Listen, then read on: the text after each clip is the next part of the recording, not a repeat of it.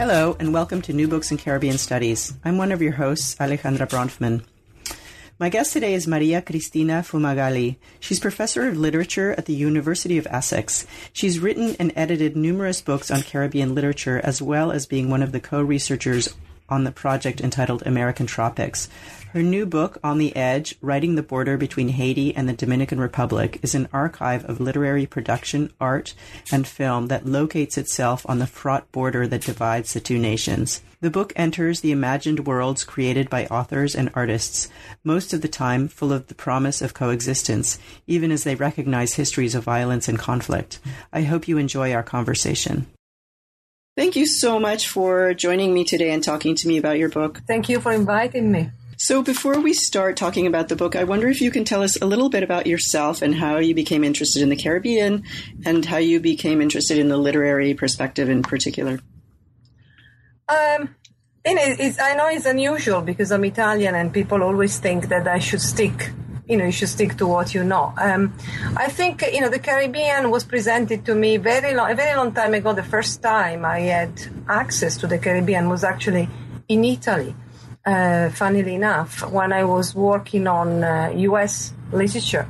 And I was lucky because the professor I had at the time was somebody who was interested in the literature that was happening in what was then called emerging literature in Italian, and he came one day with this bunch of photocopies from Another Life by Derek Walcott, which I never heard before. It was well before he won the Nobel Prize. Nobody even knew he existed in Italy, and we started reading, and I found that absolutely inspiring and something that I wanted to know more and more about.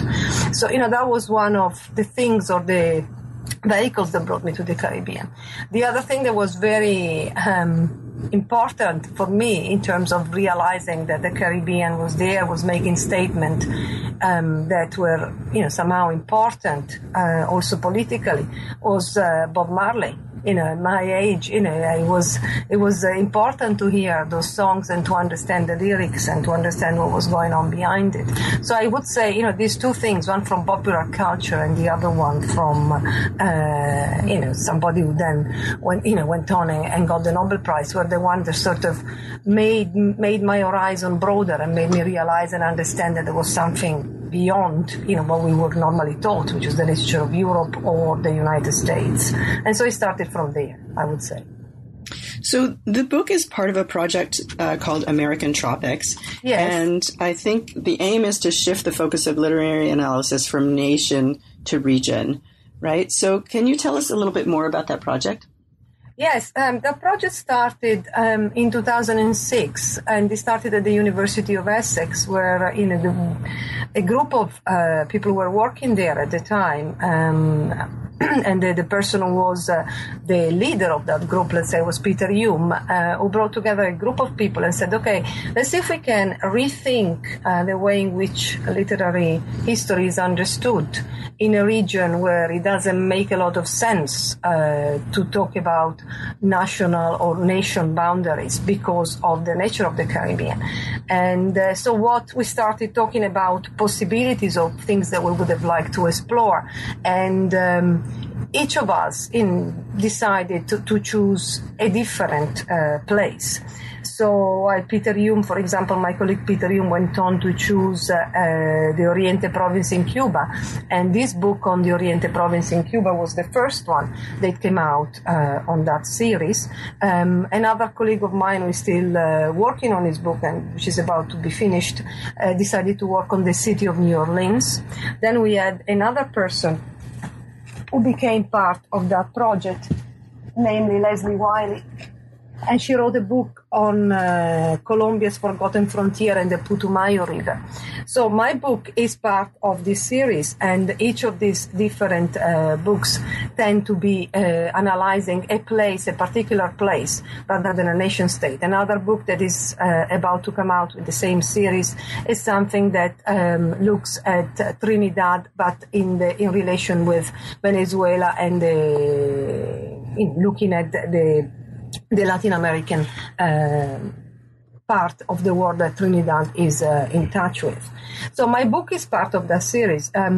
I chose the border between Haiti and the Dominican Republic at the time because I realized it was an important site in Caribbean, in the whole Caribbean region, but it was a site I didn't know much about. So I thought that was an opportunity to find out something I didn't know. So can we talk about the cover, that wonderful work of art by David Paredes Carmadaves? And I want to ask you a little bit more about him, but specifically, why did you choose that cover? I think it's beautiful. And oh, yeah. Well, partly because it is beautiful, partly because of that, the lights, and I think it works well. But it is an important political statement. People can see it a very provocative political statement, especially in the Dominican Republic. What is interesting about the cover is that you have this profile of the island, which is permanently lit, and then the border, which came on and off intermittently. So on the cover, we put the two moments, the moment with and the moment without the border. And, one can interpret that in different ways. And I like the fact that I could interpret it in different ways in the book and linked with the ways in which I was approaching the notion of the border in the book. One of the things that we are normally taught about borders, or the way in which we are socialized into thinking about borders, is that they've always been there. There's something natural about them. Denying the fact that they are there, or showing that they have not been there forever, that they are not always there, is a way of approaching the border in a way that I was interested in. The history of the island, the border, has been there on and off, but before the European powers arrived there, the island was divided differently. Mm-hmm. So this border didn't exist. This border came with colonialism and came a little bit later after the island was first colonized by the Spanish. And it was really an act of trespassing by the French that resulted in the division of the island in 1777. But that border, the one that we look at now, is a border which has not always been like this. It has moved around, it has shifted in different ways, and it has only been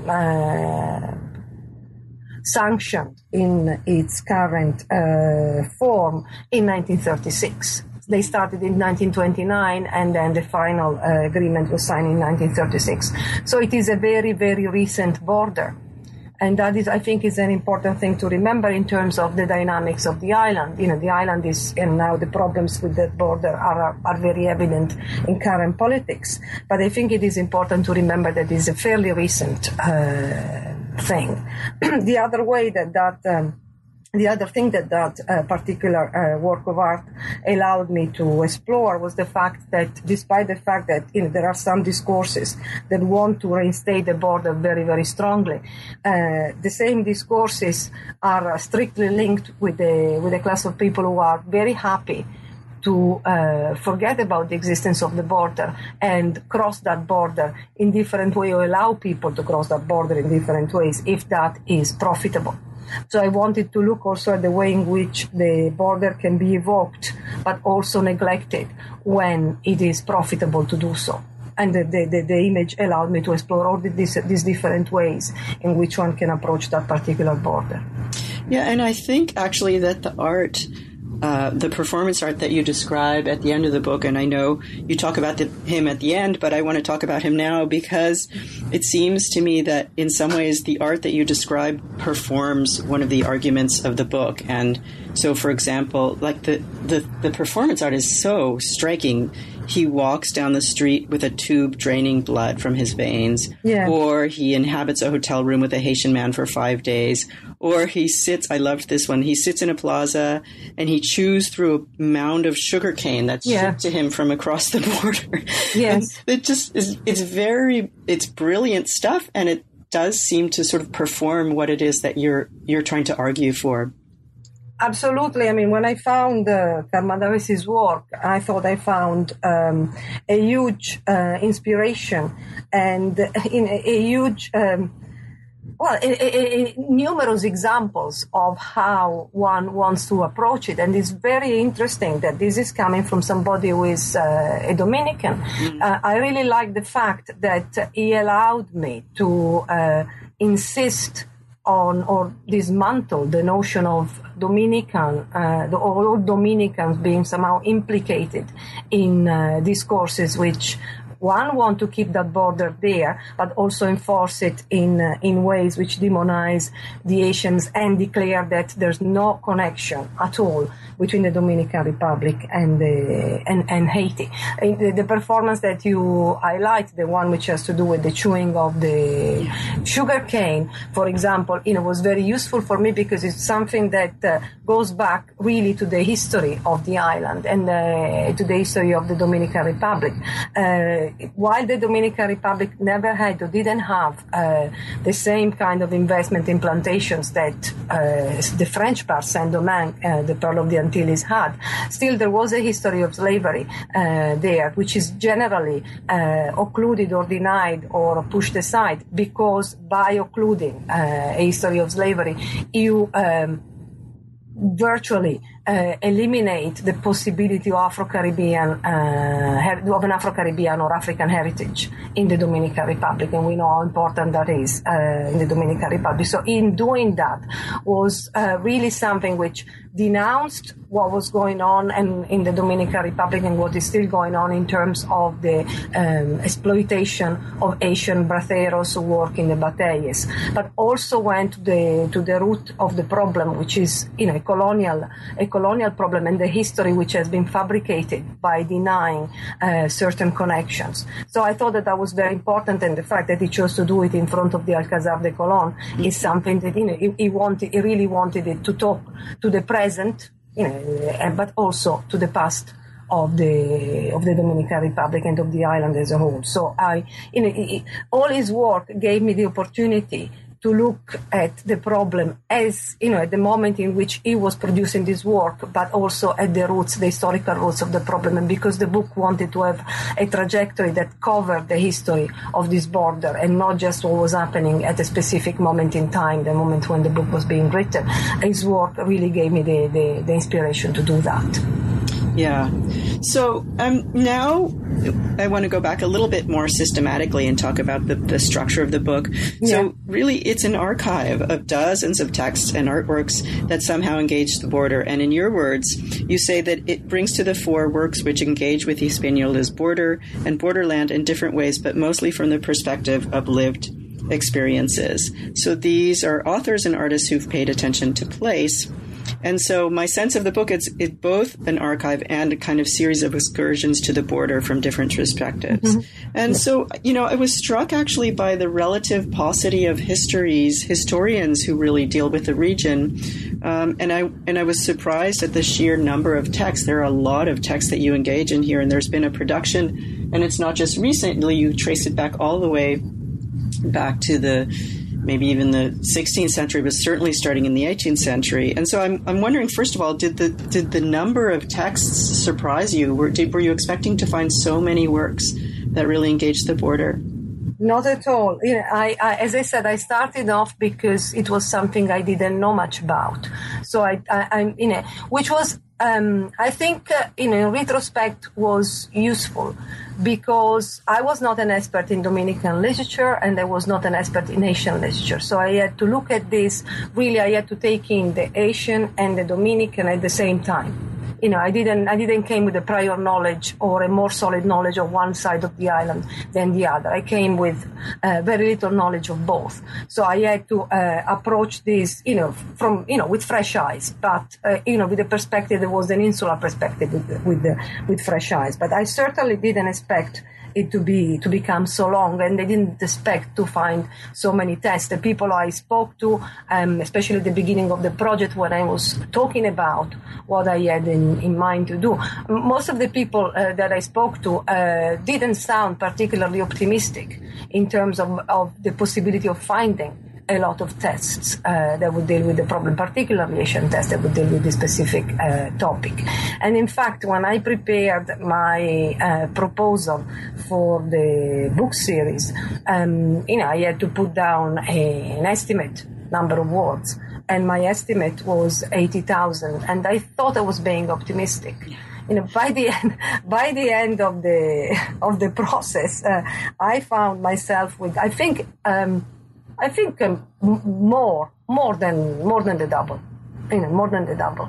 And there are still things that I think should have been there or could have been there, but I didn't want to do 2 volumes, and I've tried to select things that allowed me to say specific thing or important thing. I tried not to say things that repeated certain things too much, for example. But yes, I was definitely surprised, pleasantly surprised, but surprised. Yeah, I think it really works as a kind of, there's lots about the text in there, but just as an archive, as a collection, it's really marvelous.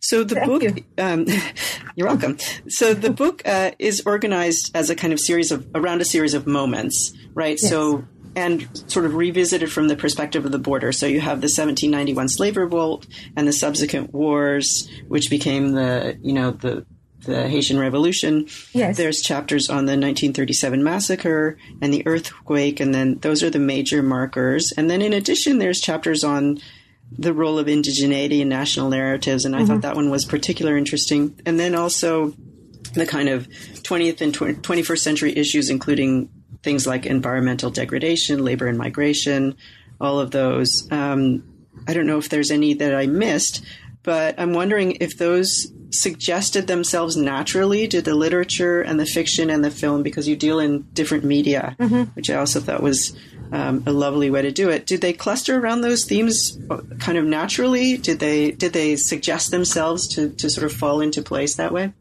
But there was, clearly from the start, 1937, I knew 1937 was going to play a part, a big part in the book. And also the revolt, 1791 revolt, the Haitian Revolution. Again, there, I cut it down. There's a lot of tests that deal with the Haitian Revolution. I decided to cut it down to the 1791 revolt and test which had to do with that. One, because the Haitian Revolution had been looked at already a lot over and over again, but because I really wanted to underline the function of the border and the way in which writers were rethinking the border when they were writing about the 1791 revolt. So these 2 things I knew were going to be there.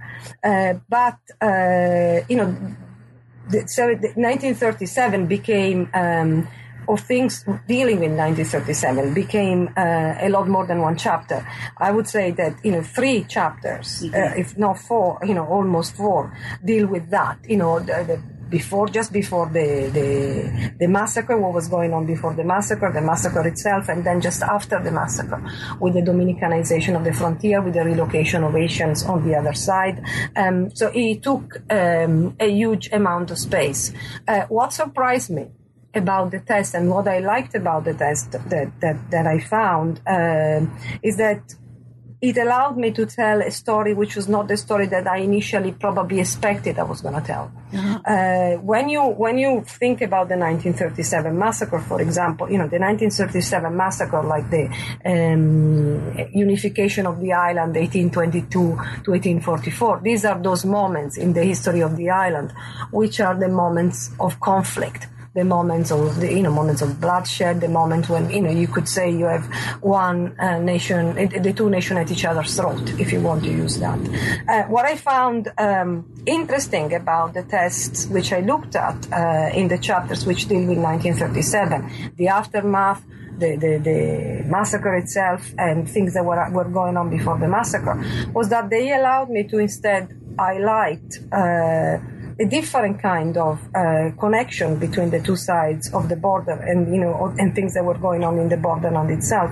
In a story of exchange, a story of communality, a story of solidarity, a story of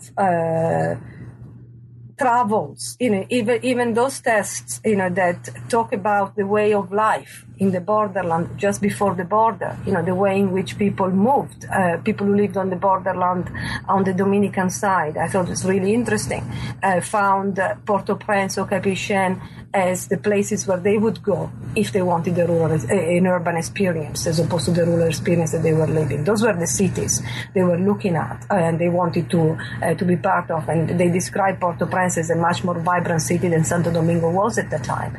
So they also allowed me to tell the story or to point out that Haiti, which is now always referred to as the poorest country in the Western Hemisphere, which it certainly is, but at that particular time, it was not the poorest part of the island, or it was not the most destitute part of the island. The vibrant city of Port-au-Prince was a case in point. People who wanted to buy sophisticated things or wanted to have a couple of days in a sophisticated cities from the borderland of the Dominican Republic would travel to Port-au-Prince. Also because traveling there was easier than traveling to Santo Domingo.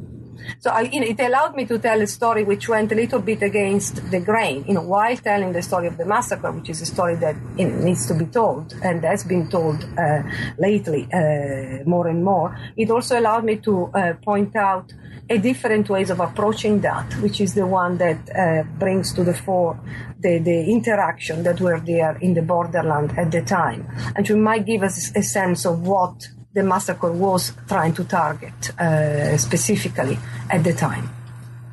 Yeah, that was my sense of the book, really, and it was one of the questions that I was going to ask, so I'm glad you answered it. I really liked the way that many of the texts really pointed to those kinds of differences between Haiti and the Dominican Republic, in which Haiti is not the poorer cousin, but in fact is the more prosperous and more vital one. And then also the ways in which those texts really could be described as demonstrating the ways that the border was a kind of generative place rather than a kind of hostile and closed place. Though there were some exceptions, and I wonder if you can talk about some of those exceptions where you still see the kind of anti-Haitianism or anti-Dominican narratives driving the text. Oh, yeah. I mean, in the book, I don't think the book wants to deny the fact that there are powerful discourses now that are still reiterating, repeating, rehearsing,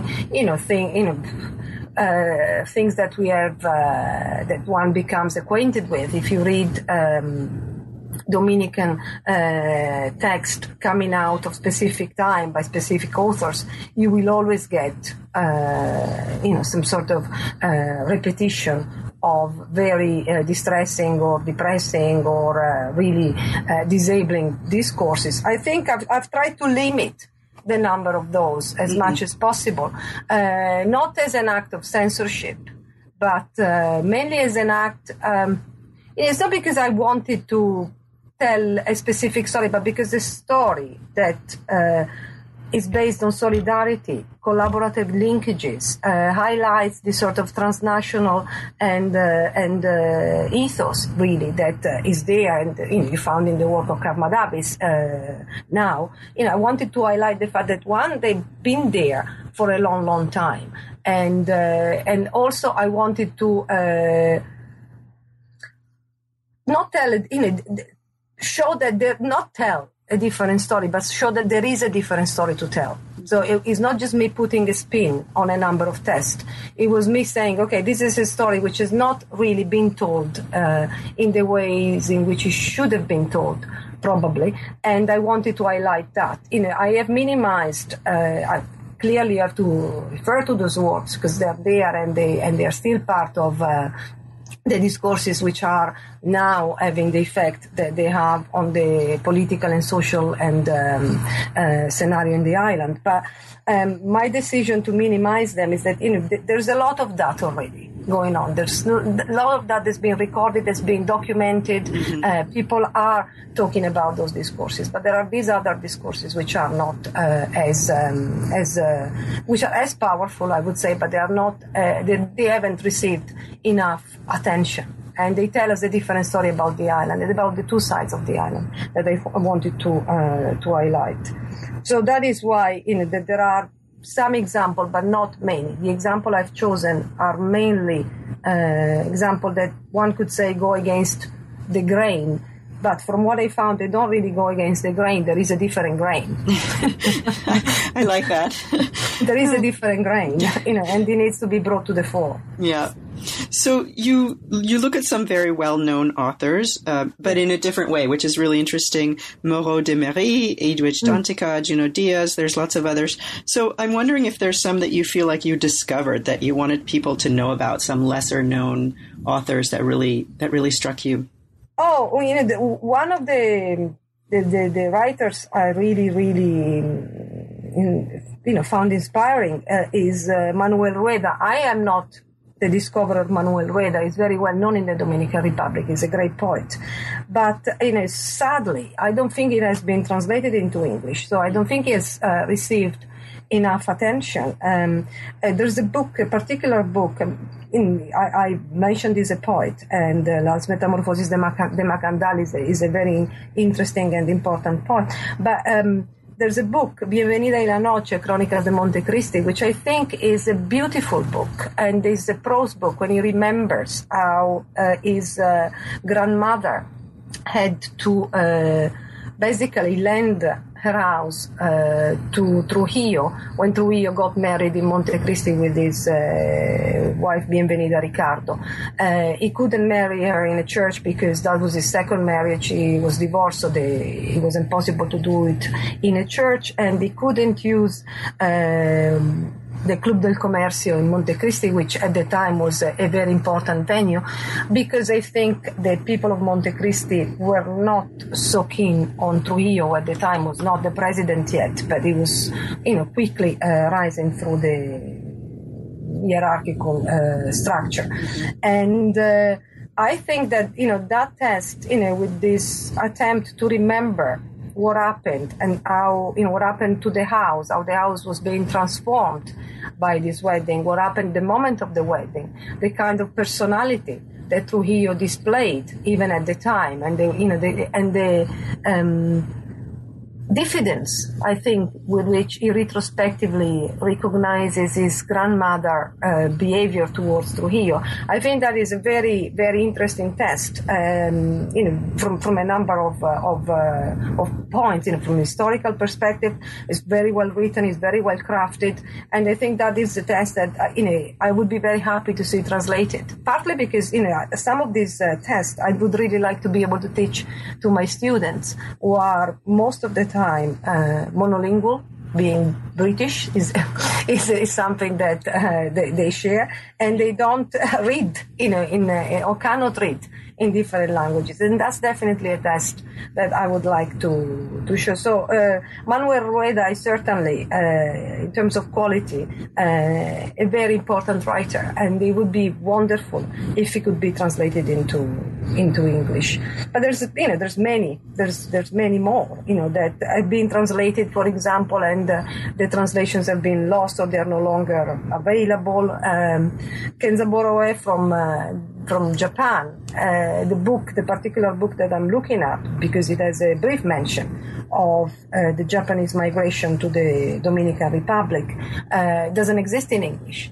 So I had to use a Spanish translation. That's another book that it would be very nice to see in English. And then there are those, smaller books, if you want to call them, people talking about their own particular experience. Sergio Reyes, Cuento y Leyendas de la Frontera, Jesús Marías Ramírez, Mis 43 años en la descubierta, where really the way of life, the borderland, is explored from a very personal perspective, somebody who actually was there and lived through those moments. And again, those would be books that I would like to be translated into English. So, I don't think I've discovered them. I think that people know about them, but they haven't reached popularity because they either have run out of print or they've not been translated into English. So, it would be good. It'd be good if the book brings them to the fore again and they are translated and reach more popularity. That'd be good. I was just going to say, I hope some book editors are listening to this interview so that they get some ideas. Yes, that would be great. So I see the book, and we talked about this a little bit earlier, I see the book as a kind of performative gesture. It's an intercultural archive, and it kind of enacts the thing that you're describing. It enacts a kind of fluidity of the border, and it enacts a kind of vitality and energy that's of the place. It comes from the place. And I wonder if that's is that how you imagined the book? Is that what you meant it to do? I think it became more and more clear to me that was the way in which I wanted to write it when I was looking at these particular works. And the book now has got a trajectory and is going in some sort of a chronological order. But the works that came to me in a disorderly fashion initially, and then I had to put them in an order. But again, it was interesting to have them in a disorderly fashion because it allowed me to see the connections and to see the sort of energy that you are describing spread out in throughout the time in a more direct way, simply by coming across them in that way. So I thought the book has to be part of this. If all these tests that I'm looking at, or the majority of the tests I'm looking at, are trying to bring to the fore ways in which the island can be rethought, or the border can be rethought, or the borderland can be rethought, then the same kind of energy has to be the one that governs the book itself. The book itself has to participate and be part of this attempt to present the borderland in a different way. But it was the inspiration of the tests mainly that guided me towards that kind of structure, I think. Yes. Yeah, I think that really comes through in the reading. That's one of the things that kind of draws you in and keeps you turning the pages. So we've taken up a lot of your time, or I've taken up a lot of your time. And just one last question. I'm wondering what's next for the project American Tropics and for your own research. Well, as I said, we have another book coming out, and I hope that there are a lot of people listening because we would like the series to continue. We also published a collection of essays which came out of a conference we held in Access, which is entitled Surveying the American Tropics. But we would like the project to continue. We have received a number of applications for books that would be part or could be part of the American series project. So if anyone out there is working on a particular place in the American tropics and they would like a place for their book or a place where their book could become part of and add themselves to the series, we would be very happy to receive their proposals. Wonderful. And your own research? My own research, I've now been given it's called the Liberum Major Research Fellowship, and my next project is completely different from this. But I will carry on working on the Dominican Republic and Haiti because it's a never-ending project. It's something that carries on. The situation there carries on being difficult, and one feels the need and the duty to carry on working on that. But the project that I have been receiving funding for is a completely different thing. It's called Derek Walcott's Painters, and looks at Derek Walcott's engagement with the visual arts. He's a painter himself. He talks a lot about paintings in his poems, in his essays, in all his writing, in his plays. And I want to look at the way in which this cross-pollination between the visual art and the writing is structured in his work. That sounds fascinating. Thank you. So we'll look forward to both new American Tropics books in the American Tropics series and your own work. Thanks so much for talking to me today. Thank you very much. Thank you, Alejandra. Thanks for listening to New Books in Caribbean Studies. I'm Alejandra Bronfman, and I hope you can join me next time.